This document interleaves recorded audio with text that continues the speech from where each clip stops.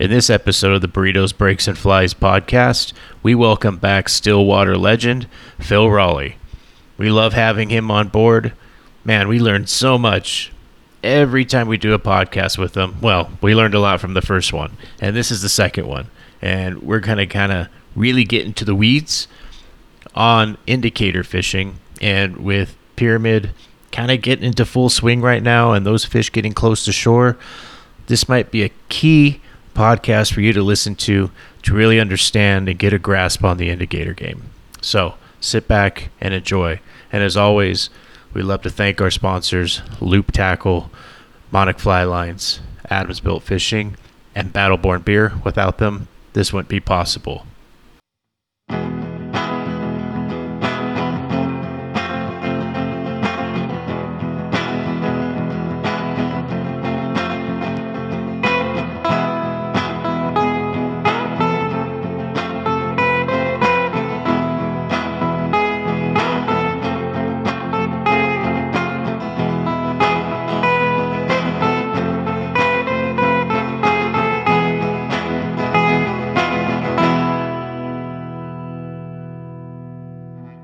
All right, and welcome to another episode of Burritos, Breaks, and Flies.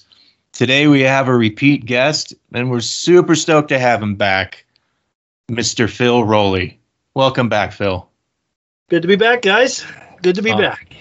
Yes, indeed. And across from me, I have Taylor, a.k.a. The Prodigy. No. Bruin. He always refutes it, but it is what it is.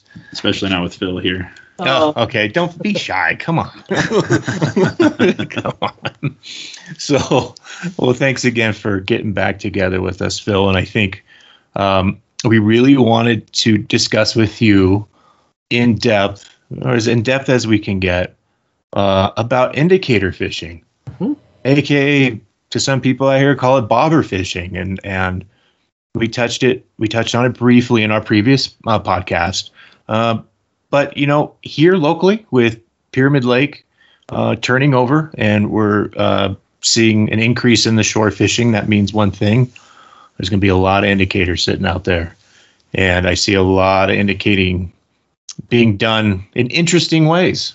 So I thought this would be a great informational podcast for those folks out on the lake, because one thing that I've noticed, Phil, is that your techniques work incredibly well over a significant amount of bodies of water that you fish, you know, still water. We're almost regardless of where you're at, there's a similar technique and everything like that. So, maybe we can just start off. I don't know, how do you like to start it off, but like maybe we can just say, for those that don't know, what is indicator fishing? We'll take it from there. Yeah. Well, it's basically, as you said, you've got a bobber on your leader. Right. Now, I always joke when I do indicator seminars, every ask, sort of an icebreaker, what's the difference between a bobber and an indicator? And there's always people in the crowd that'll pull out schematics and definitions. And my response is always about $4.99. So. Oh, that's great. No, but the indicator, and it's kind of funny because the indicator is on the sort of presentation evolutionary scale. It's probably the newest sort of general presentation there is. We were always, casting and stripping with sinking lines, or when I first learned to fish chironomids and small nymphs, it was a floating line and long leaders that were 15, 18, 25 feet long. And indicators probably, I think I started using them probably in the early to mid 80s, and most corkies. And the reason we were interested in using them was because of, where I learned to, most of my fly fishing was learned to be done. Stillwater fishing, my introduction was obviously in British Columbia, which has got a really strong and vibrant chironomid fishery. And those bugs are small, trout eat them by the gallon, the truckload, whatever measure you want to use. And but they're very hard to imitate, because trout will really, the more bugs that get in the water at a certain depth, the more focused their feeding becomes. It's just an efficient way to do it. They just they're in 12 feet of water and all those chironomids are suspending 11 feet down or a foot off the bottom, that's where they're going to feed. And they're not, even though they're rich in calories, they're not going to chase 1-2 feet. They're just going to swim along with their mouth, almost like a basking shark at times, you think, or just slowly turn their head left or right and pick off the ones that are right in front of them. So getting your fly at the right depth was the challenge. And that's one of the things most people struggle with in lakes, is getting their flies to the right depth and keeping them there. And then the next one would be retrieving, because they generally retrieve too fast. They make a cast, the fly hits the water, and they're pulling, right? They just can't. Yeah. You got to let it, still waters is different than lakes. There's, it's a lot more relaxed pace, if you will. You got to wait for things to sink, and then you got to creepy crawl them back at a ridiculously slow pace. So the indicator allows you to control those two variables very easily, because your depth, your distance between the indicator and the fly, that's how deep your fly is going to be from start to finish. And your retrieve speed is governed by how little or how much you choose to move the fly. You can just let it sit out there. You can let it sit out and let the wave action sort of animate the fly a little bit. You can strip it back. You can strip it and rest it and pause it.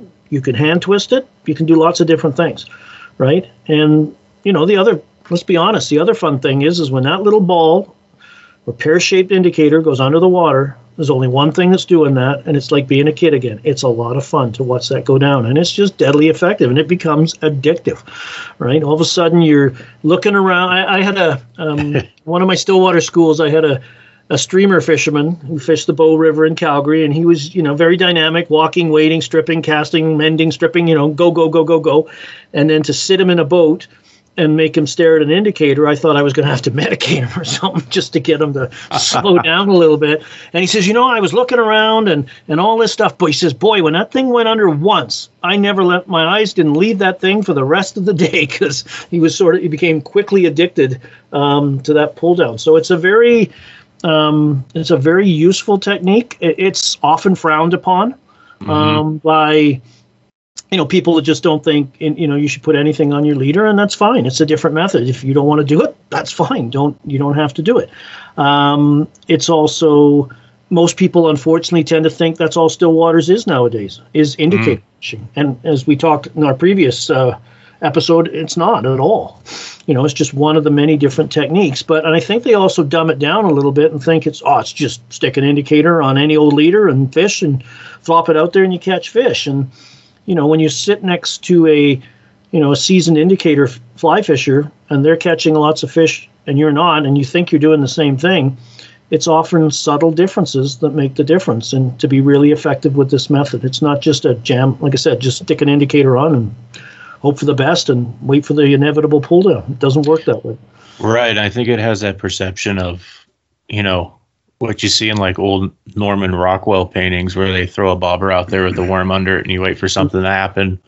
In the meantime, the world's passing you by. I've noticed that there's a lot going on. I mean, especially in the Stillwater, and that perception is very true, that most people think of it as maybe a tedious, boring, drawn out type activity, but no, you actually have to keep your eye on that indicator, and you have to visualize what's happening under there, because what people don't see is a whole lot. I mean, you don't see the bottom, you don't see what fish or bug activities down there. And the one thing, and especially what you can't see, and this, Phil, is you can't see currents. You can't see, that top of that lake might be moving left to right, but that bottom could be moving right to left. Yep. Or to and fro, or you know what I mean?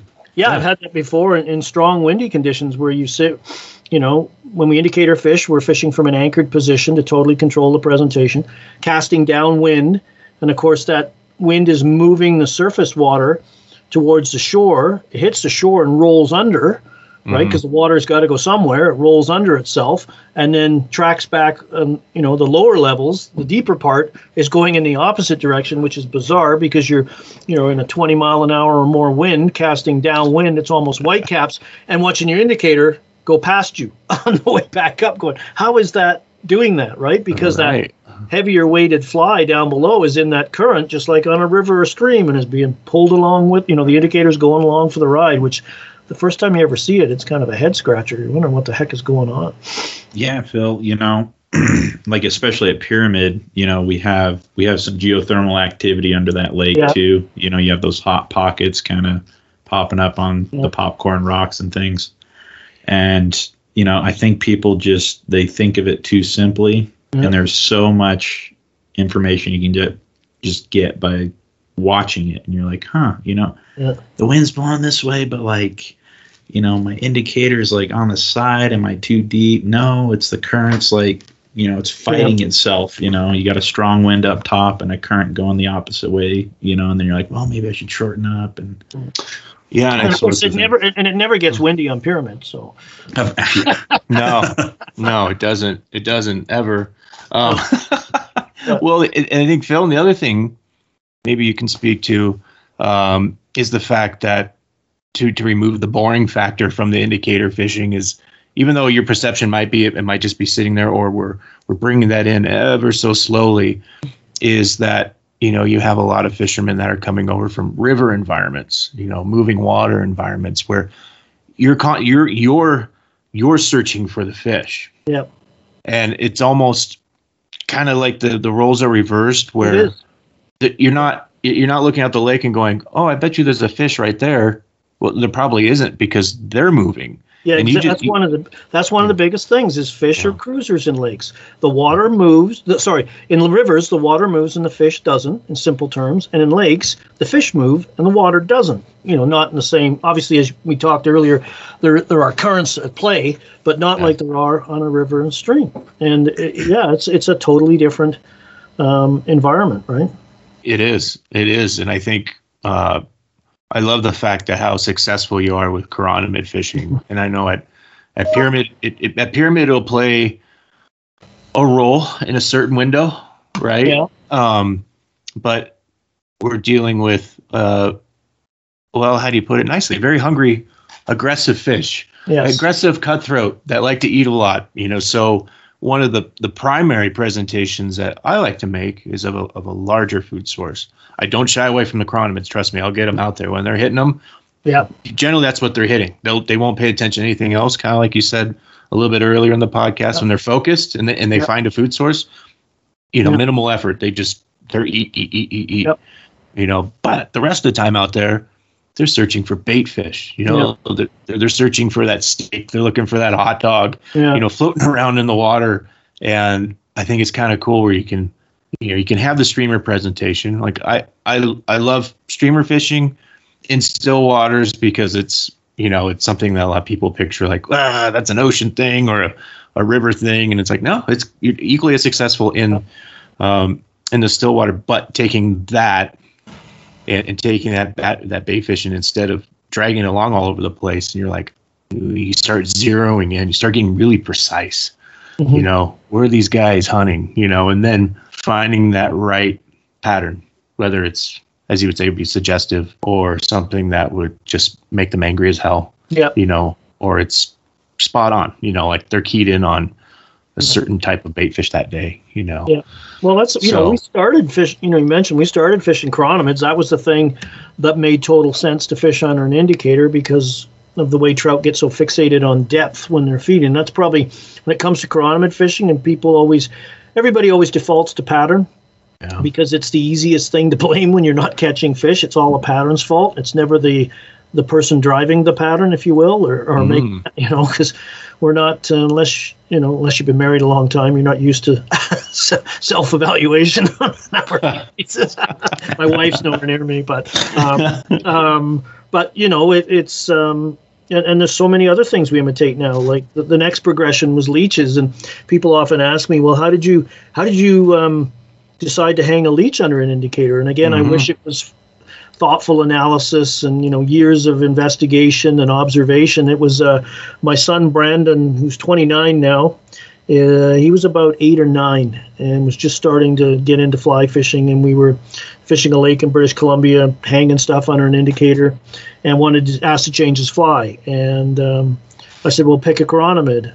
because that's all we fished at the time under there. And I don't want to fish that. I want to fish this. And he had this, crystal chenille bodied leech marabou tail with a gold bead on it. And I said, well, we don't fish those under an indicator. Well, that's what I want to fish. So, 10 minutes later, I'm arguing with an 8-year-old and getting my butt kicked. And I did what any good father would do. I just collapsed and gave up and just whatever, put it on. So threw it out there for him. And he settled down. I sat down. I look over. That indicator went under so hard it left bubbles, right? It's like, holy. And then fish are, trout are stupid. They'll do anything, right? And so you bring it in, you let it go, and you fly. And of course, now he wants to do that again, so we flop it out there. In the next hour, we must have caught and released 6 good fish, right? And then that somewhere along that journey, the little light switch in your head goes, maybe I should try hanging leeches more often under there. So that's what got me into hanging leeches under. And then once that started, Pandora's box was open. We now hang caddis pupas, scuds, baitfish patterns, and attractors such as blobs under indicators now. Basically, any fly you can fish, you fish under an indicator, and can do very well. Again, because it controls the depth of your presentation and your retrieve speed. It controls the 2 things most people struggle with, right? And ball going underwater is exciting to watch. It is. Now, Phil, kind of talking about depth and everything, depth's definitely the most important factor in getting a fish or not. A lot of guys fish shore, especially with how cold Pyramid is. A lot harder to drop our hemostats off right there. Yeah, do you have a method from shore you've ever figured out? I mean, I've done it. Trust me, I've done in England it out. With the carp fishing they do there, they have a thing called a plummet, literally meaning, something plummets to the ground. And they attach this weight to their bait, their hook, and they approximately set their depth. And then they toss this thing out. And they're using long quill floats.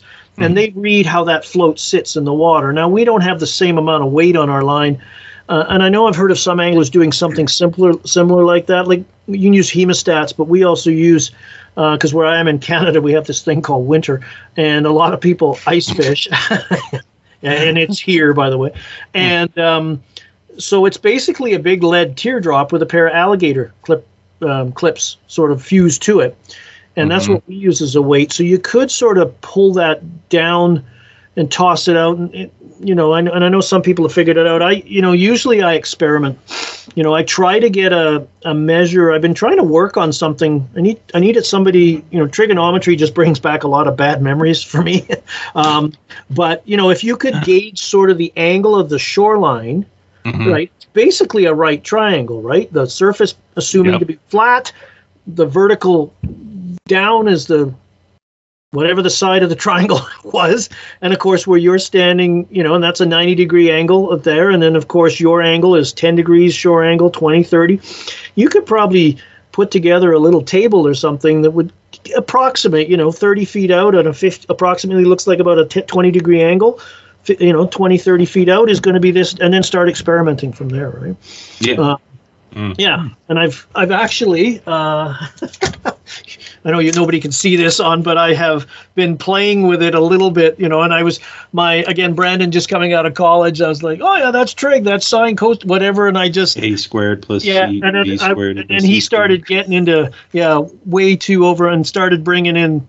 So I don't need it to be to the millimeter or to the micro inch. I just need a rough guide that when I'm standing on a shore that slopes off gradually, 20 feet out should be this, right? And therefore, it put me in the park. Of course, the reality is most times it goes nice and smooth. It goes up like Pyramid. It goes out nice and smooth for 20 feet and it goes off into the depths, right? Yeah. There's always a level of experimentation. It's definitely easier when you're in a boat or a watercraft. That's totally. The reality is I don't get the benefit of fishing a lot of lakes from shore, for a variety of reasons. really productive lakes, you take 1 foot off the shore, you're up to your neck in mud. There's weeds all around the lake. Even if you could get a cast out and hook a fish, how are you going to drag it back? You've got land access issues. There may be a short right of way that allows people to launch boats, but you can't really wander the shore. You got trees behind you. Got all kinds of these barriers. So you end up having to get out on the water. And it also gives you the mobility to move around, right?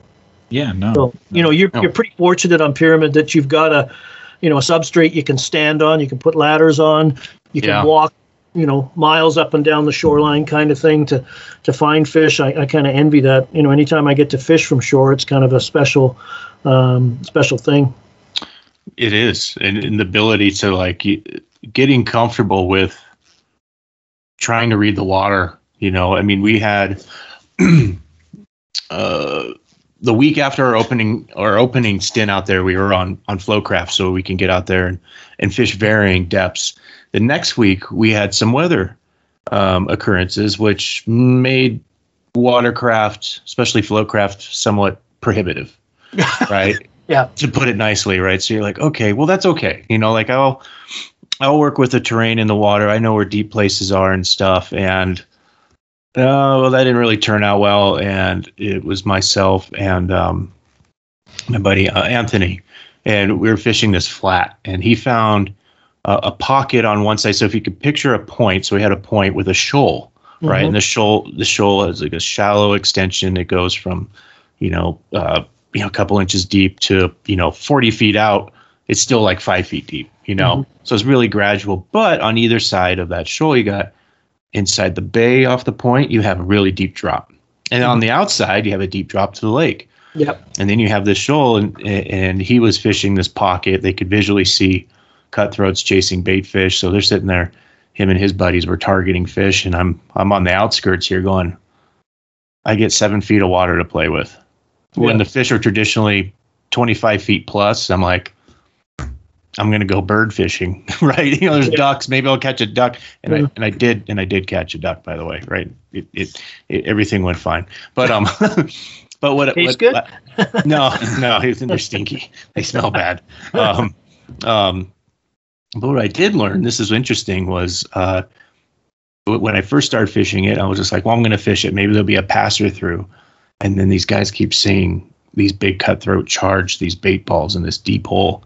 And I'm like, well, those fish just aren't hanging out there. They're coming in. They're doing like snatch and grabs. Yeah. They're darting in and disappearing. And then a different group came in, like different sizes all the time. I'm like, oh, where are they crossing over? So I fished that, kept stripping streamers across that shallow section. And it was a slow day. I ended up with 2 fish that day. But they're healthy fish and really aggressive grabs. And then as you're bringing that fish in, you could see the other cutthroats chasing them in, going, hey, I want what you got. Yep. And I'm like, oh, well, I learned something today. So, varying those depths is important where you can fish those depths, but sometimes you might find that little alley, like you said, those fish are constantly searching. So sometimes those untraditional waters where you're like, they're not hanging out here, but maybe they need to come through here to get where they need to go, So that would probably have been a day where I could have had an indicator on Phil and fished like a 5 foot depth, and people have been like, you're nuts, and probably would have probably had better luck.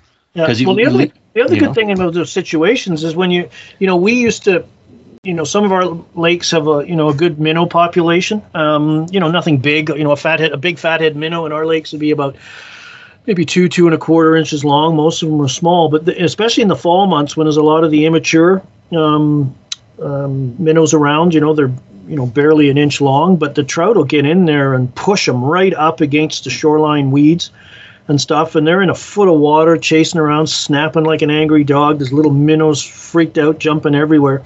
We're hanging sometimes a balanced minnow of some sort a foot underneath the indicator because there's only 18 inches of water to work in. And the beauty of that presentation, if you were to cast and strip, and particularly with a brown trout that likes to cruise a beat, there's a chance you could line them and spook them. Right? Gone. Right. The beauty of an indicator in that situation is you can put it in there and just let it sit and, simmer, if you will. And then if you need to get it out, you can just slowly creep it back out, right? If you, the cast doesn't go where you want it. I always tell, because you'd always have students that are, put it in there, didn't go quite where they wanted, so they want to rip it up. Like, don't do that, because then an indicator is going to rip off the surface and make one heck of a disturbance, Yes, right? sir. And that can spook. So just sort of retrieve it out. It's like, any cast, you always fish the cast out, regardless if it didn't go according to the mental, the plan you had in your head that it was going to hit the other side of the planet with your cast, and with the tightest perfect loop, right? So just bring that back and then put it back in there again and let it sit. And a lot of times, just that little animated wave action, down it would go, and we get fish, right? So there are times that it's tactically wise to do it. Right. Nice. I guess the knock about indicator fishing, it's boring, right? Because you're just staring at this indicator, and when nothing's happening, you do get mesmerized. And my cure for that is simple: move the fly, do something to keep yourself engaged. Because as we were talking before we started, sure as heck, the second you look away to see, what so and so's doing or what's going on over there, you come back and your indicator's just gone, right? Gone. And we don't react. We just lean in and stare a little harder and wonder what the hell's wrong with it, right? And then it pops back up and you missed it, right? So that's the thing, is to keep, anytime you're doing something like that, the cure for boredom is move the fly. Do something to stay engaged. Right. And maybe, Phil, we can talk a little bit about the meat and potatoes of your favorite type of indicator setup. And maybe we could verbally talk through it and give a description to the listening audience on the Phil Rowley magic indicator setup. I have it. I feel like I have it somewhat memorized in my head. I can, do the blindfold thing. I could do this blindfolded. And we didn't want to get in the weeds the last podcast. Yeah. Now we want the weeds. And you know what? This leader setup is the most complex leader setup I use in stillwater fishing. Really? And everybody thinks that, like we talked to earlier, that you just slap on a 9 or a 12-foot leader, add tip it, and you're off to the races. And some days, sure, that'll work, but most days it doesn't. And this comes especially from fishing small bugs. I think a fish, the bigger the bug you're hanging under the water, the more the trout will move for it, because when it exchanging calories in for calories expended for calories ingested, it's a worthwhile investment to eat a 3-inch, chase something 3 inches long, 3 feet, whereas something that's half an inch long, I'm not doing it, right? Right. So the most critical part of any indicator leader setup is that the leader between your indicator and your fly is level, same or very similar diameter. So your fly hangs straight down. So the system I use, I start with a Rio indicator leader, and it says tapered on there, and then people in the next breath will hear me say, don't use a tapered leader. Now, my definition of a tapered leader is the sort of standard 9 or 12-foot trout leader that most people, use. And in the trout range, the primary purpose of that leader is for fishing dries and emergers. 50% of that leader is butt section to give you that energy, the transfer of energy from casting, delicate turnover, doesn't spook a rising fish. Well, the drawback for indicators is because that leader from its butt to its tip is pretty well differing diameter, at least half of its length. And the thicker leader material is, the slower it sinks, right? So this indicator leader I use as my foundation. They're all 10 feet long. I probably use 2X and 3X almost exclusively now. And the first, let's say 2.5, maybe 3 feet is a stiffer butt section. So that's right where that transitions to the level portion of the leader, which is about 7 feet long. That's where I hang the indicator. I always like to keep my indicator about 3 feet from the end of my fly line, because it's easy to cast. If you get your indicator way out on the leader, away from the fly line, the whole leader setup becomes unbalanced. It becomes hard to cast. You tend to overpower it. It causes tailing loops and knots and anger, and I get hate mail. So from yourself. Yeah, and I'm insensitive. I'll cry. And so the first 3 feet of butt section, I like it for a few reasons. First of all, it's nylon. So, and I know lots of friends of mine use straight level fluorocarbon, 10 pound, 8 pound from end of fly line to point fly or fly. And that certainly works great. People argue the economy of it all, but the drawback, especially in sensitive situations, I found from time to time, is fluorocarbon will sink. So between your fly line and your indicator, you've got this little sort of subtle little, maybe half, a quarter, and a 1 inch underneath the surface. So on a sensitive bite, when you go to set the hook, you got to tear that out of the water first. That could cause a little, can cause a little delay that causes you to miss a fish if they're taken really softly. Right. It also it's a little bit of backbone to the leader, because from the indicator south down to the fly, it's a pretty level, flimsy, tangle prone setup. So a little bit of backbone in it. So that I was going to sneeze. Excuse me. I get to sneeze on podcast. Bless you. What a very delicate sneeze. That was horrible. Anyway, where was I? So that's got some backbone to it, right? Again, going to help turn it over. And the thicker diameter butt section, if you use a loop-to-loop connection with your fly line, or some people cut that loop off and just clinch knot straight to, or tie, however you like to connect. That's a debate for a whole other show. Yes. It's not going to cut into your fly line. So you're not going to have that 8 or 10 pound thin diameter tippet material you're going to use for the main leader that'll bite into an expensive fly line. And, you've got a cheap product screwing up $100 product, right? So that's why I like to use that leader. So that leader is, like I said, 10 feet long out of the package. Let's say it's got 7 feet of usable length, meaning that 7 feet is level, thin, will sink straight off the leader. Okay. Yeah. So obviously, not all fish feed at 7 feet or less. Be nice if they did, but they don't. Yeah. So if I want to fish, let's say I want to fish 15 feet down, and you can just extrapolate from there different lengths. So if I want to fish 15 feet down, I like my final tippet section on my leader about 2 feet. And I typically use a small barrel swivel, 12s, 14s, 16s. The barrel swivel adds weight. It spins and rotates, which helps, can be a little bit of a tangle preventer. Yes. It's got a little bit of flash and attraction. So, in a strong chironomid hatch, when you've got all those pupa are silvery and inflated, and you've got a black nickel or a silver swivel, it's going to grab light and maybe pull fish over, because your flies are competing with maybe 100,000 natural chironomid pupa coming up through the water. Right. It also serves as an inline stopper. So if you break a fish off, you're typically going to do that at the fly end of the swivel, or you're going to break the point fly off, let's say. And of course, that's going to trip a quick release indicator. And of course, that little black peg slides down the leader. And if there's nothing there, it's going to slide right off the leader. Your indicator is going to come off and drift into the sunset. So that swivel will stop the black peg, which in turn stops the indicator.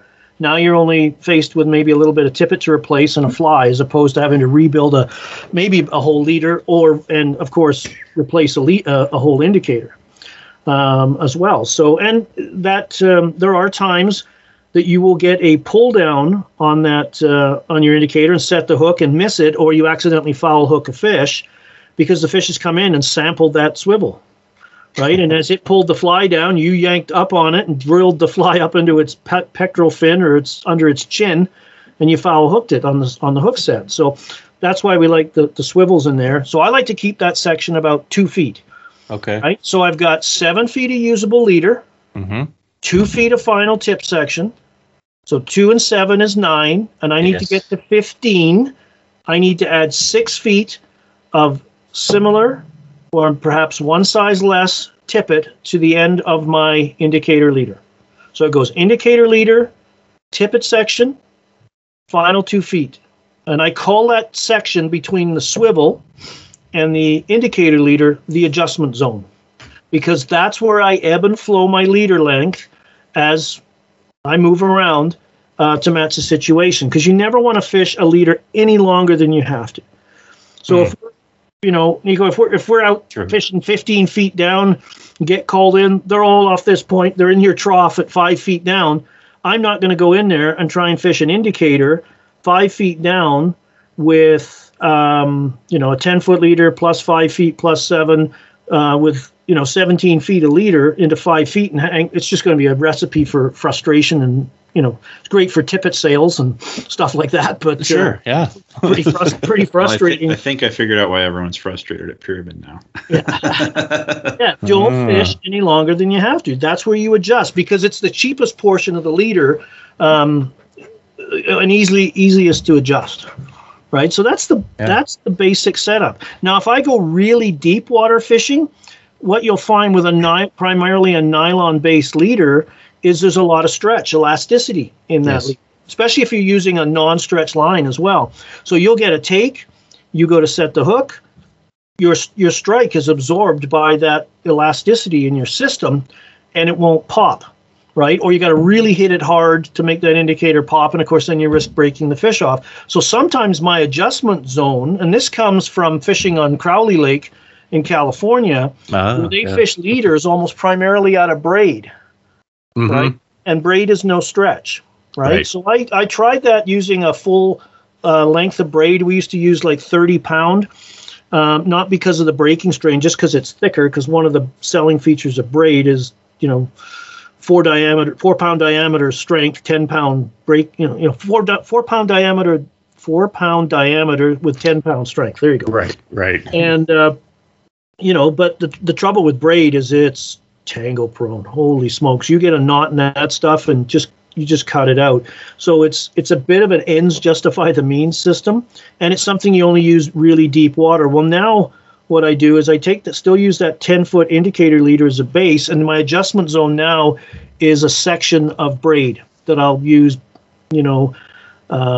back-to-back uni knots, something like that. There's lots of braid connection, lots of people can look up on YouTube. Sometimes I'll use a tippet ring to connect the two. The drawback with a tippet ring is now that's your stopper, and if you're not careful, your indicator can't slide down the leader far enough in a deep water situation where you can land the fish, because everything's jamming up at the tip. And again, sorry for all this sort of disappearing off into the dark side of leaders, but that's as complex as I get. You can't have an indicator without a leader, Phil, Yeah.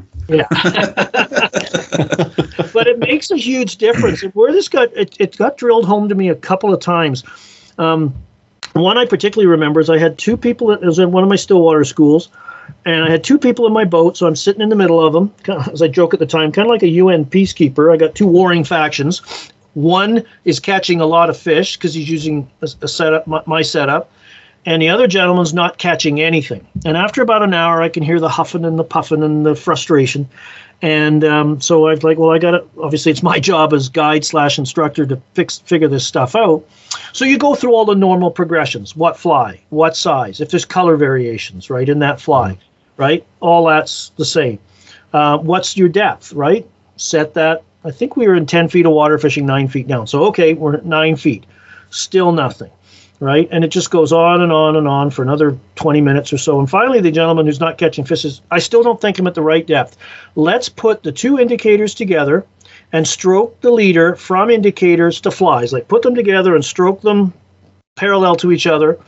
And to the millimeter, they were the same length. However, I could feel when I did that, one leader from indicator to fly was level. The other one was thick, and then went level. And I said, and of course the gentleman's not catching, has got the sort of thicker leader. I said, well, what are you using for a leader? I just got a 9-footer on, and I added tippet. And I said, well, I you know what? I think it's your leader. And he's like, really? You think that's going to make a difference? Because as humans, we're bad at this stuff, right? Yeah. We always go for the painfully obvious, right? And then we don't give credibility to the subtle little things that, either we don't pay attention to or somebody else does. So I says, I think it's your leader. I changed him up to the system I just described. First cast, bang. Second cast, bang. Third cast, bang. It made the difference, right? So it's happened on a couple of times like that, where I think it's the leader. And I've had some people get a little, friends of mine who fished a long time, didn't think about it much. I think it's your leader. Oh, no way. Get a little argumentative. I'm like, okay, whatever. Right. And we had a good friend of ours, Blake, is going to hear this, and he's probably going to get all angry at me. I'm just kidding, Blake. You'll love it. We love you, Blake. So yeah. Well, he's a longtime pyramid fisherman. I've learned a lot from him. Crowley, he loves Crowley, and he listened to the last podcast, and he took some of your advice on your Stillwater leader setups, especially when it comes to doing the tag ends versus having an inline, chironomid, with line tied off the bottom of the hook down, to another chironomid, which a lot of people use, and you'll catch fish that way. Yeah, you will. Absolutely.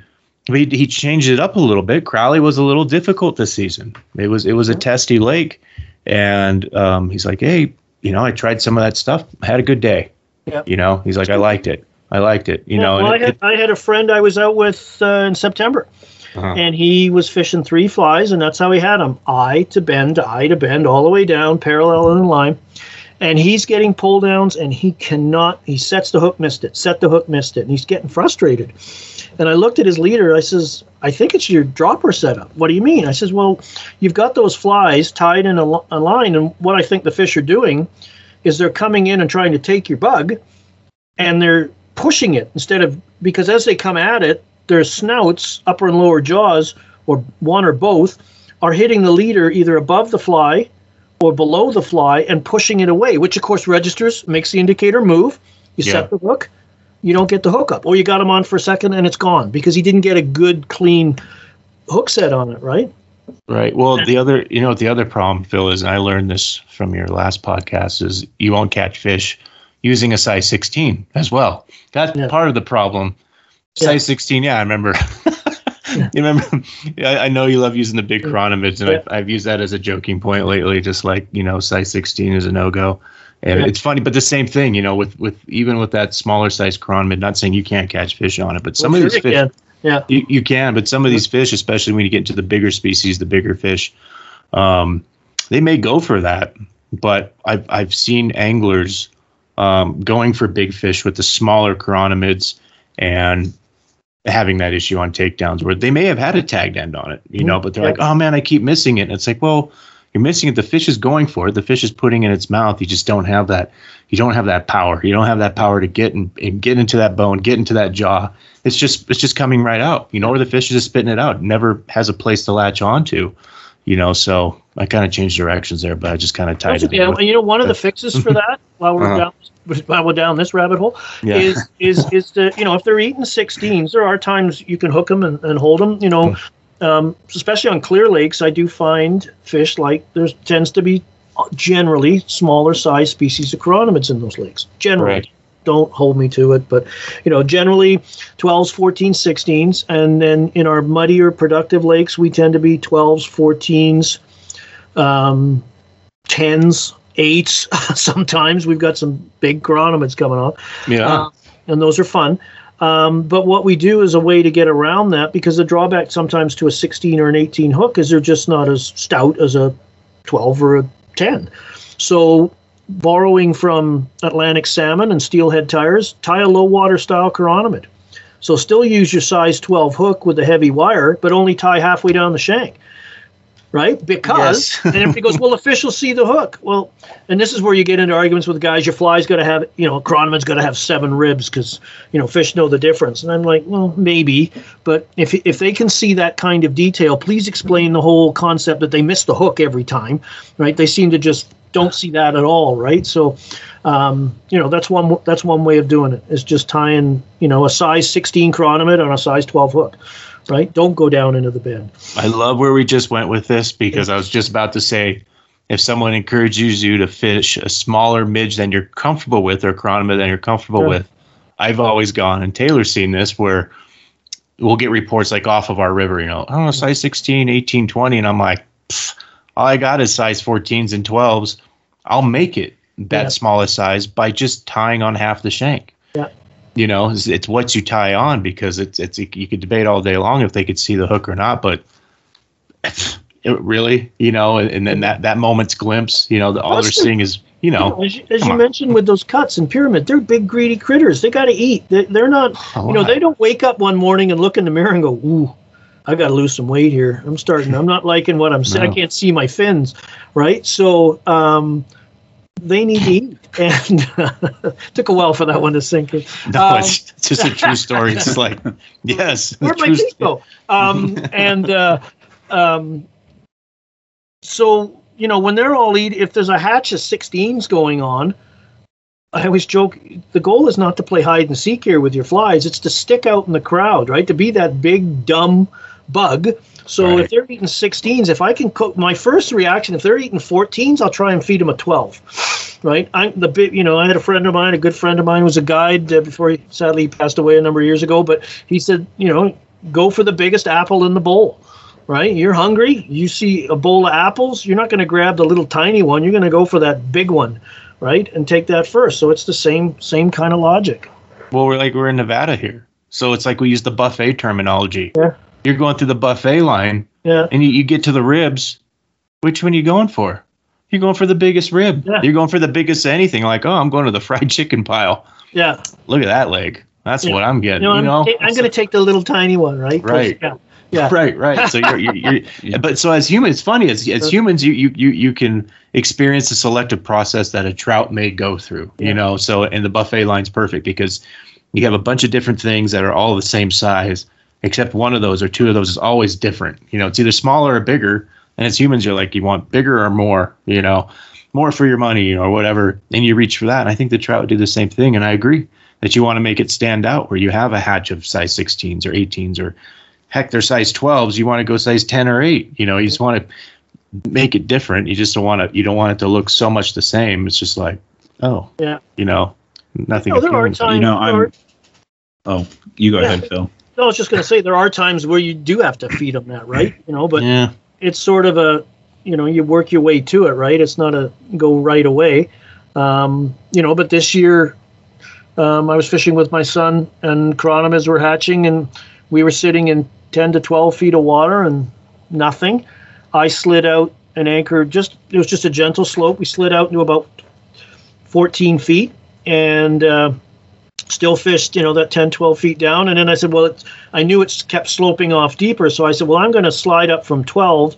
I'm going to go to 14. And I flopped it out towards the deep side, kind of quartered it out almost like a wet fly swing, a little bit of an aerial mend, a reach cast, and then a couple of little mends, and just started to let that drift downwind. Boom, first cast, it went under.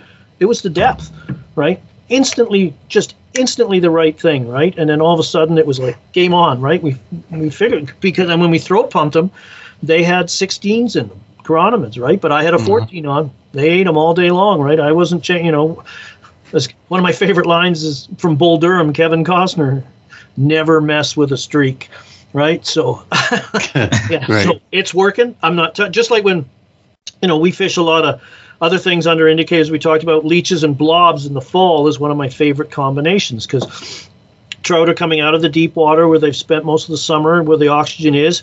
They've been targeting zooplankton because it's just drifting around down there with them. They basically breathe it in. They're going to start, they're looking for bigger food items in the fall to stock up. So you put a leech and a blob on, typically the leech on the bottom and the blob on the top because zooplankton suspends. And, you're consistently getting action on the leech. I won't shake the blob off because it could be the weight of those two patterns is just making everything get down and hang better.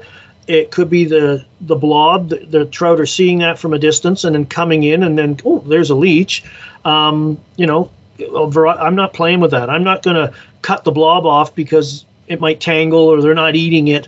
That could be the whole reason, it's all, it's kind of like, use a football analogy. Your star running back all of a sudden can't run for 2 straight weeks because the fullback that blasts the holes is on IR, right? And all of a sudden he can't get through the line anymore because, in that case, that fullback's the blob doing the heavy slug and that doesn't get any recognition. I'm just full of these great metaphors. I like it. It makes sense. Yeah, we could fold that into another one that's kind of like that old neon food sign along the highway, like, oh, look at that, eat what? Then you go in the diner. Kind of a leech. Kind of going back a little bit when I saw Nico's eyes when you said, tie your 16 on a fill in the blank. Yeah. I already saw that Nico's very excited to go out to Pyramid and have somebody ask him for a 16, and he'll hand them a size 16 on an 8 hook. I will. I'll have a bunch of size 8 hooks with just a little on the top quarter, a little bead and a little color. 3 wraps of red. It'll be like a black nickel hook, so you're fine. Or silver. Yeah. Or silver. I mean, whatever. Do whatever. It works, and then 2 days later, it won't work. It won't work, and it won't work. It won't work ever again. It just that time frame. But you hold on to that day for the rest of your life. But that's the fun of this sport. That's the fun of it. Yeah. Now, talking indicators and everything around them. Now we're really in the weeds now. Yeah.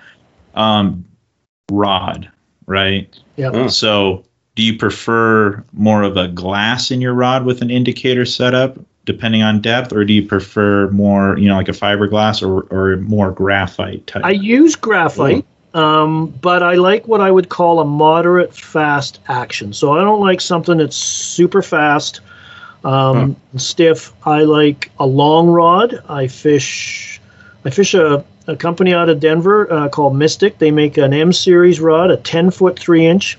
Mm-hmm. And I love long rods for still waters, but particularly indicator fishing, because from the simplest, you get a greater distance between indicator and fly before the indicator jams up at the tip. You can steer and control fish around an anchored boat. You can reach out and extend because fish love anchors and motors and transoms. Transom mount motor, electric, you name it, they'll find it to wrap around. The tip, the softer, forgiving tip is going to cushion the hook set, so you're not going to break fish off when you set on an indicator. And for me as well as the roll cast, because that's my primary presentation cast when I indicator fish, because you don't want to be making long distance casts, even though one could argue, a 10-foot rod or a 9.5-foot rod is longer than 8-foot, longer lever, cast better. It also, over the same casting stroke, a casting stroke of a 9-footer, even if you did the same movement of, your same hand motions for a casting stroke. I drew this out once to sort of prove to myself, but that tip on the 10-foot is going to travel a longer casting stroke, which is going to open the loop a little bit more. Uh-huh. Yeah, you may rob yourself of distance a little bit, but I'm trying not to get tangled up here, right? Because you've got that skinny leader system, 2-fly, swivel, indicator, a lot of things that are different contact points. So that's why I like the roll cast, because with that indicator system, the more times it's in the air, the more times things can go south in a hurry. So with a roll cast, you just roll it up, flop it back out there, and you don't want to be making long casts. Like if I was fishing, small flies, calm water, I would probably, calm water, and shallow depth, you're going to have to get it out a little further. But my general rule is the deeper I fish below the indicator, the closer I fish it. And Crowley's a perfect example where you'll be anchored in 18, 19, 20, 22 feet, fishing 18, 19, 20 feet down below your indicator. You barely got a rod length of line out. Because when a fish, particularly with a small bug, when it takes that fly, as soon as it puts it in its mouth, it realizes not what I thought it was, right? And it's starting to expel the fly. And of course, at that moment, that's when that take registers on the indicator and you set the hook. I think that's why most indicator fish are caught right in the tip of their snout on the upper lip, because you pulled the fly in there, as opposed to a streamer eat where it comes up, grabs the fly and turns, and then you get it right in the scissors, right in the junction of the upper and lower of the back of the jaw, because it turned, right? Like, yep. Wherever the hook is in the fish's mouth gives you a clue as to, how it took the fly and all that kind of stuff. And, when you're fishing those deeper depths, because of the distance between the indicator and the fly, subtle takes are hard to pick up. But you can't, even if you saw them 20 feet away, you're not going to be able to react fast enough, I don't think, to consistently hook fish. So, as long as you're not having a party on the boat, jumping up and down, the fish 18 feet down, he's not looking up. He's just cruising around doing his thing or her thing, and, takes your bug, and you got to be on him. So you don't need to make long casts indicator fishing. It's usually the biggest criticism I have with, people it's not criticism, observation is probably a better point. Why are you bombing it out there 70 feet, right? Just flop it out 30 feet. Like, with the reel lines I use, they have the hang marker on the Stillwater floater line I helped develop with them. And we wanted the hang marker on there because, for non-indicator presentations, we still do that rod raise to induce a take. But it's also a really good measuring stick. How far is my cast? Well, the hang marker's at the tip top. I'm 20 feet of line. I got 3 feet of, that leader system of mine out in front of the in between it and the indicator. I know, I'm 23 feet out, right? Which is probably an ample cast. Right. So it was your subtle way of saying stop casting. So yeah, stop. Yeah, I'm tired of untangling your leaders, and B, you're missing fish, right? Oh, it's under, and even if you can, there's such a because you got to remember that indicator. The line goes out, the leader to your indicator, and then that indicator goes 90 degrees straight down. You've got to set that hook. You've got to make that 90 degrees go 180 in the blink of an eye to set the hook. Because you don't have, yes, there's always those takes where you're not looking and the fish takes it on a run. Those are always fun, but that's not that is not the common way an indicator take goes. It's all visual until you set the hook, and then all the fun stuff starts. That's why I use the terminology "rip it like Orlando." Orlando, the old bass fisherman. Yeah. So yeah, basically, because I'm a big and Taylor is too. Switch rod guys. I'm a loop guy. Taylor has his own handmade, and he's used some of my rods as well. But yeah, it's just that leverage. Yeah. And it's like when that and getting to that 180, straighten out that line. Yep. And you still have that sensitivity in the tip, and like you said, you still have that extension. You have that control to, either get it around if you're in a boat or if you're on the shoreline. Like with us, I tend to, not everyone, but I tend to, when I get in a fish, I'm off the ladder. Off the ladder. So I get it, boom, I'm set, and then I walk off backwards, and then I get control of that fish, get my hand on a net, or I'm working with the whoever's going to net the fish. Yep. But same terminology where I don't have a boat, but I have a ladder. Yep. Right. So, and guess what he does? The first thing he goes for, always the ladder. He's going to go, left, right in front of it, or come through it. So yeah, same principle. And I agree, not having to cast out a mile. The only time that I personally do that is if I'm working a left to right or right to left current on the lake. Yep. Yeah, and I'm trying to keep other people away from me. And I'll just cast way out this way or this way, and then I'll make the excuse to cast really far. But I keep that I keep that proximity range, but I just put it further out left or right. Yeah, for me, I chuck it out far the first couple casts, especially if there's wind, just so I can. I set it as deep as possible. It's an ego pyramid's so weird. Yeah. No, I swear to God, it's not. So hear me out. I know, Phil, you're going to hate me. All right. Just kidding. No, but I cast it way far out on those first couple of casts, and I set it, probably anywhere from 15 to 20 feet because of just how pyramid is, especially if it's a beach I'm kind of unfamiliar with. And then I actually watch that indicator, and when I start seeing it get snagged on the bottom, then I'm like, okay. Now I'm starting to feel where I want to be, and then I shorten it up, and I'm like, okay, now where am I going to start getting the bites, and that's just how I kind of feel it out from shore. No, that's not. I guess. And especially if you're fishing a bigger bug, a leech or a minnow, that's usually a bigger pull down than a mayfly nymph or a chironomid larva or pupa or something. It's just they're going to take that with a little more gusto. Your analogy of stepping off ladders at Pyramid brought back my flashback of the first fish I ever hooked on Pyramid. Was I sort of forgot I was on the ladder and just stepped off, and of course I was 3 feet deep, and it's a little unnerving to think as you're going down and you're not hitting bottom, like how far down are you going to go before you take on water? But what's happening here? Because you've been on the ladder for 20 minutes, half an hour. Now it was it was a good day, but not a fantastic day. And I kind of forgot I was on a ladder and just sort of stepped off like I was stepping off a rock onto the, in a river or something, a small rock. It was a little bit of a elevator ride for a second. Baptism. Baptism. Right? That's what I always tell my buddies in the truckie. I say, yep, that's when you start catching fish. Now you're blessed. Now you're blessed. So let's talk about one more thing real quick. Phil is basically like, and I brought one here if you can see this, but I tied this little balanced leech in Phil style where I have a nice, this one I have a marabou tail on. I don't have a rabbit tail on it. Okay. But then there you go. And is that clear so you can see? Ooh, I like that.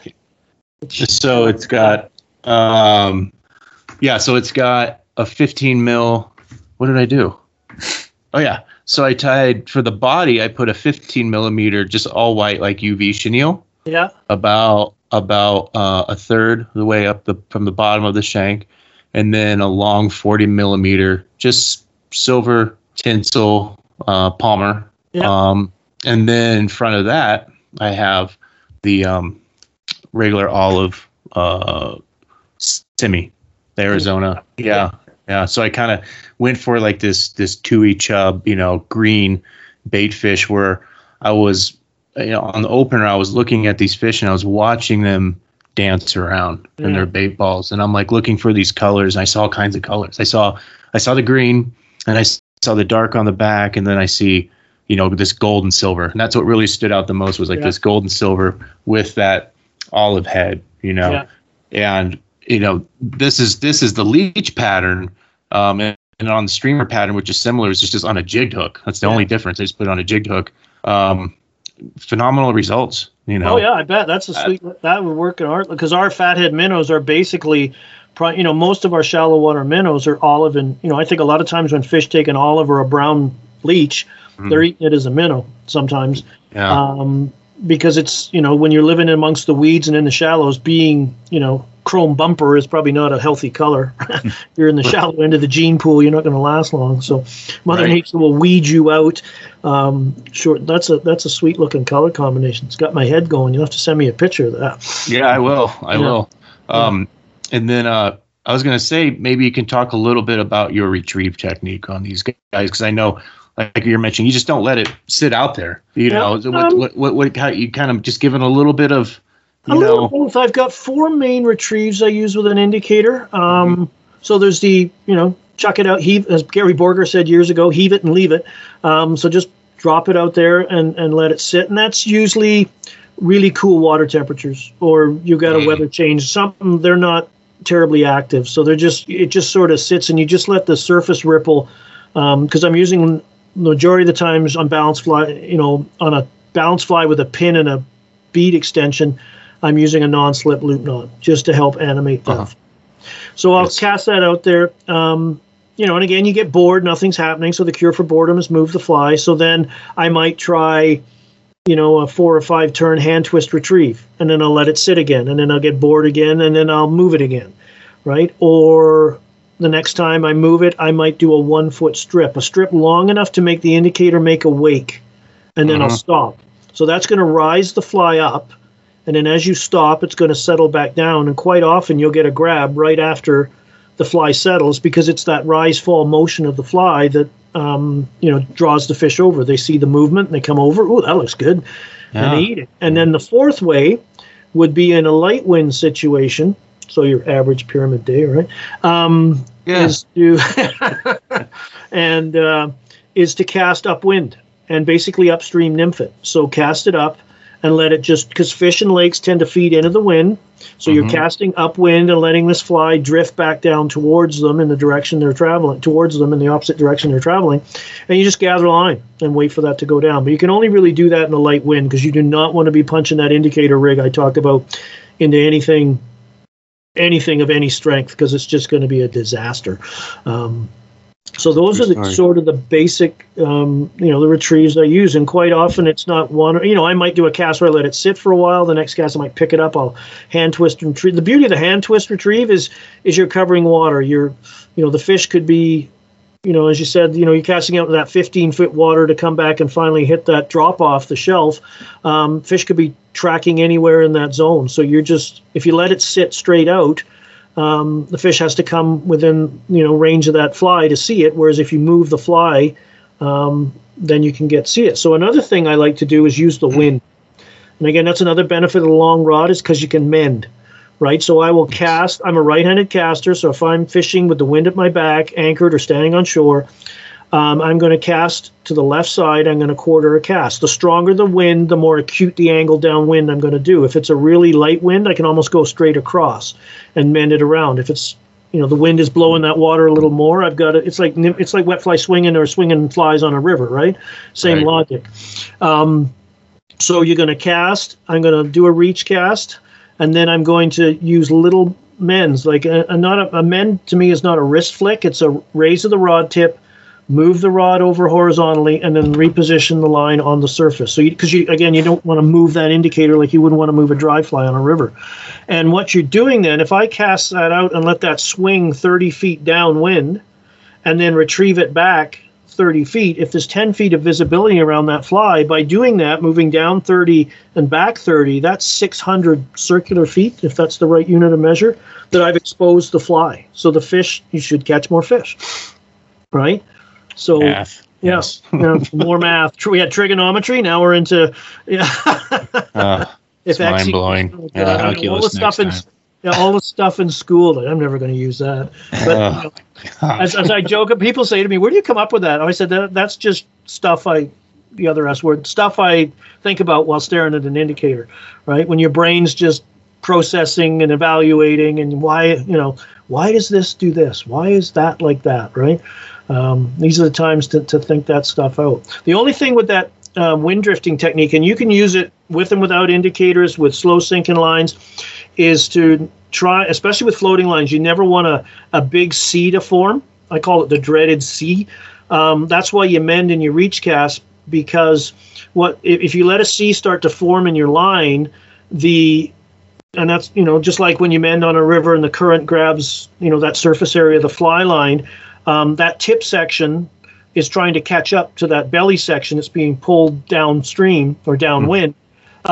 It speeds up, so it accelerates your presentation, and just like on a river and stream situation, it can raise your fly up, because all of a sudden the fly is not hanging under the indicator anymore. It's kind of being pulled along and starting to trail up, and all of a sudden you're not catching fish, right? So you want to always, I'm a big believer in mend a little, mend often.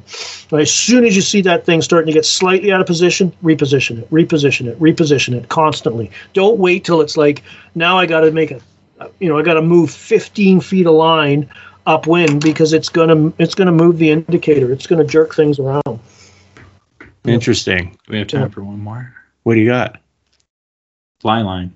So there's a big, the switch chucker is like, that's what everyone uses out there at Pitt. But me personally, I've kind of found, just using like one of those classic, heavy tapered indicator lines.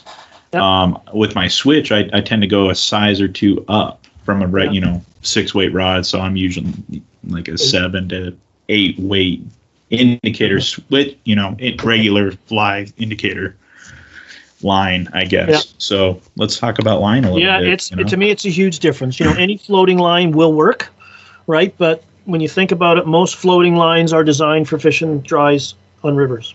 Long front taper. Let's say your average dry line for presentation's got a 7-foot front taper. Again, dissipation of casting energy, gentle turnover.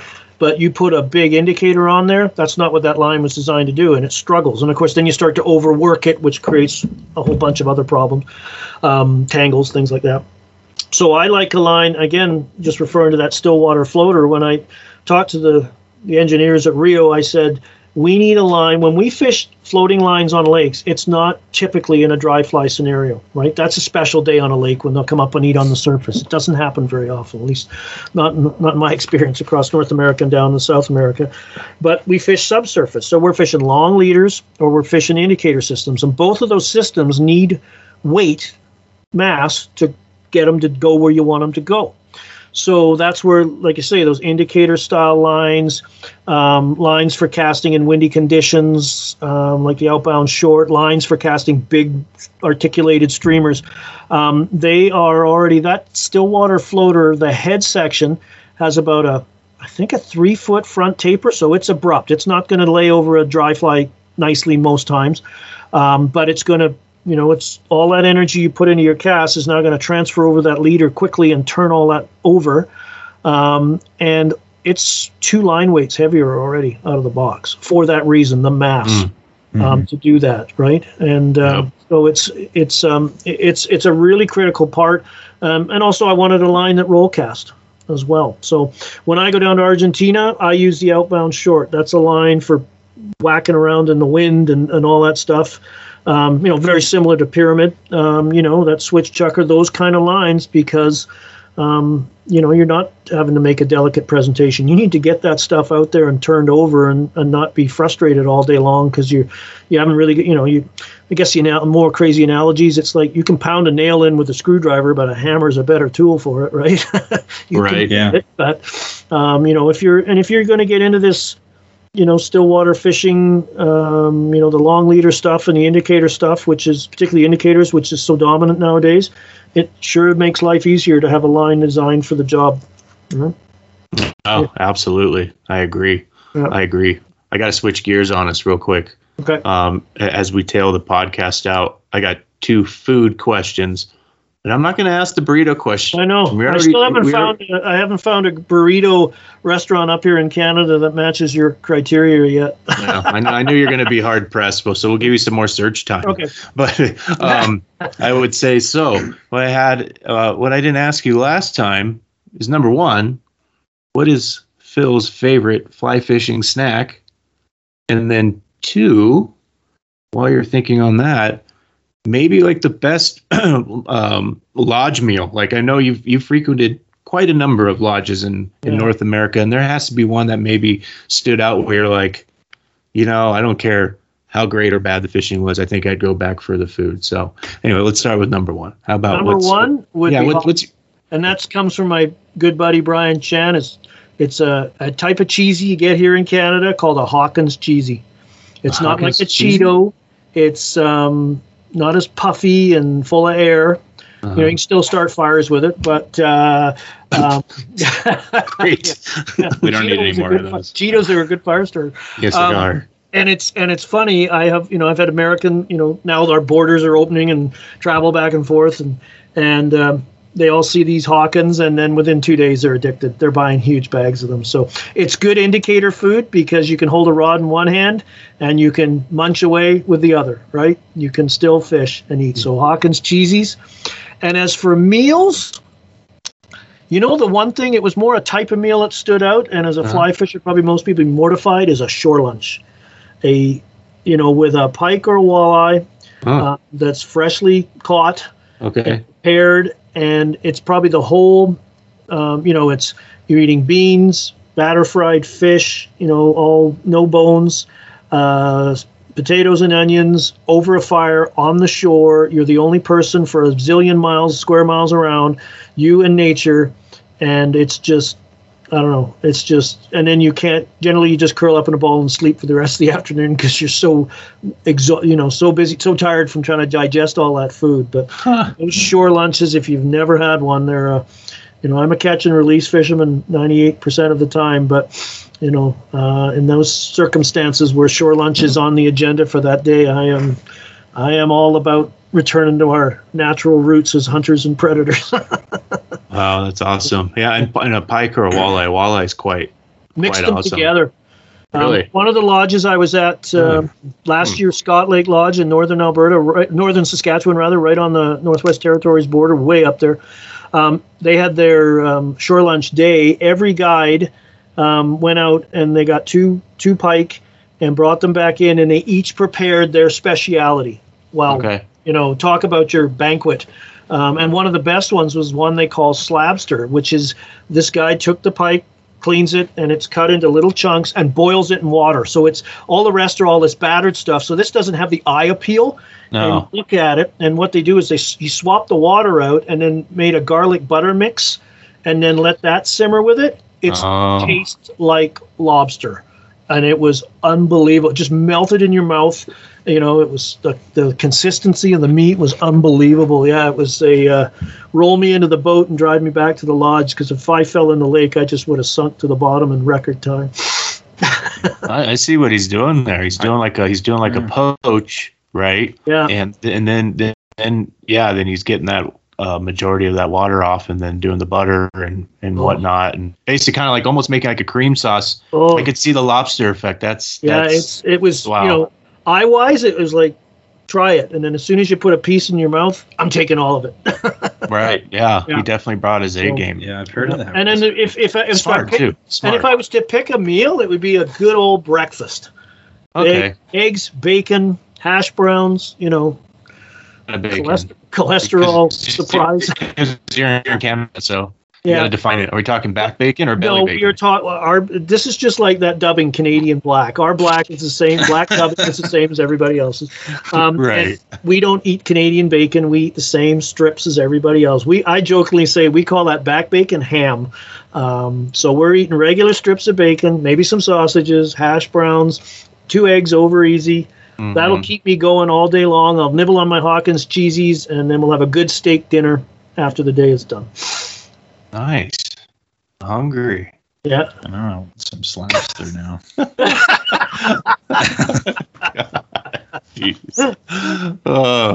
Hey, and Phil, if before we leave here, I want, if you could, give out your website address. Sure. I love your fly store, and I love the fact that you have the single best. I'm trying to put the right words to it, like the epitome, the overlord. The prophet of balanced leeches, the Bruise Leech on there. Yes. Like you can search high and wide for it across, through the internet search and be like, I'm looking for a balanced leech, and you find all kinds of stuff, but you don't find the one. Yeah. He has the one. I have it's the sweet. One. He has the one, and it's special. Yeah. So and it's especially worth it, even if you're in the US, pay that couple extra bucks to get it down here. Because the one thing I'll add this really quick is like when pyramid season gets going or any fly season gets going, when that's on, you can't find what you need. It's gone. It's gone. Funny, I just sent an order out today, and you get to know orders, and it's full of chironomids and balanced leeches and balanced minnows going down to an address in California. I know that person's going to Pyramid. Yeah, they are. Yeah, they are. They bought the indicators, and they bought the depth locators. Yeah. You know why? Because they listened to our last podcast. Oh, okay. Yeah. No, you're welcome. No, I'm just kidding. Yeah. No, well, just one more thing before. Yes, I've also started tying smaller, using a lot of jig leeches, like tied on jig hooks using slotted beads. And now a Canadian company, Canadian Llama's got these tungsten head turner beads. They're like a teardrop bead, and they have a concave face on one side. And you push that over the hook eye. If you go on my YouTube channel, I just did a live event with a friend of mine where I did some head turner beads, and I've got a fly, a baby vampire or mini leech up on my YouTube channel. That a good friend of mine, Todd Oshie, who invented the fly, is just a simple but deadly little fly, basically all black with a chartreuse bead. I tied it, and what these beads do is you can fish them, cast, and retrieve, but with particularly with these head turner beads, you can balance a scud hook, right, by using a clinch knot instead of a non-slip loop knot, and these beads push the mass of that tungsten bead out in front just enough with a clinch knot that fly will hang horizontally. So now you've got a bead that you can fish, cast and strip, and fish balanced, and not change the fly in any other way, right? Just by the knot you tie on. So I saw that on Instagram. Yeah. Wait a second. I saw that pattern. It was Is this wonderful. for real? Yeah. What? That means a lot of things. That means, wow, I can go into it. That's amazing. I'm just picturing, like, I tie the yak. It's my world famous yak. It's very world famous to me. Yeah. And it's, I have good success, and a few people I handed out to have good success, but that's one of the things, that's one of the little pivots. I'm looking for that pivot to where you can use both. You can tie a streamer. I mean, because you can use a balanced leech as a streamer all day. But you want to have that heavier, deeper profile. That'd be kind of cool to see the evolution. Like, I'm going to check that out, Phil. That sounds because we use in the fall. Cool. We use a lot of mini leeches, like small number 12s. I've got. This is. I don't know if you guys, listeners, can't see this, but this is tied on a just a number 12. It's almost there. A little closer. There it is. Well, that's real close, but we get it. It's like looking at a page out of the Bible if you can't see this. I don't know if you can notice. See how that bead's pointing almost horizontal, the way the teardrop works? Yeah. So when I hang that with a clinch knot and snug it, so when I snug the knot tight to the hook eye, instead of it being, if straight up is noon, I'm going to actually snug it back to about 11 towards the hook bend, and that fly will hang horizontally. And here's another fly of mine, the pitching leech, with the same bead on it. Oh, look at that. Right? Yeah. And that is on a scud hook, and it'll balance. right? So now I can cast and strip this thing with a intermediate, a type 3 line, and I can also hang it under an indicator, and it's going to hang horizontally too.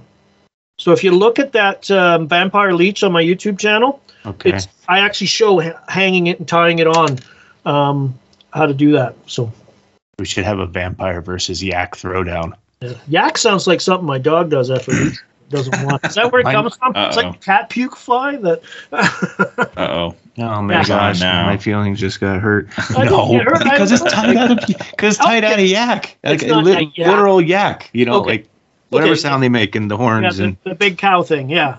Yes, big. I'm gonna get a tiger and I'm gonna beat everybody. I'm gonna skin a tiger out. Yeah, no, I have a tiger leech. Yak always wins. The yak.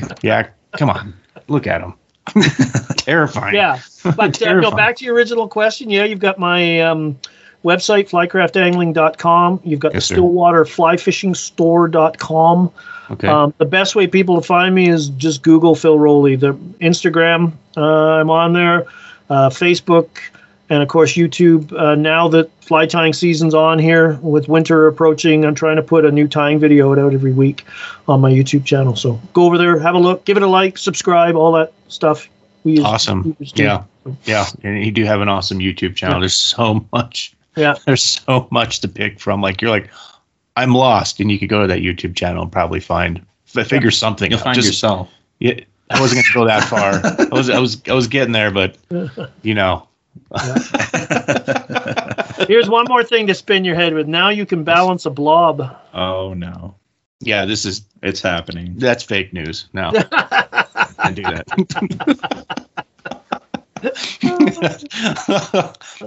That's actually fascinating. Yes. Yeah, the wheels have been turning. I've been thinking of the Stillwater presentation off of the tag blob, like how to make it work and da. There it is. That's right. There it is. Again, stuff I think about while staring at an indicator. Yeah. It's true stories. I love it. Imagine how many world problems you could solve. Yeah. We're on to something. Yeah.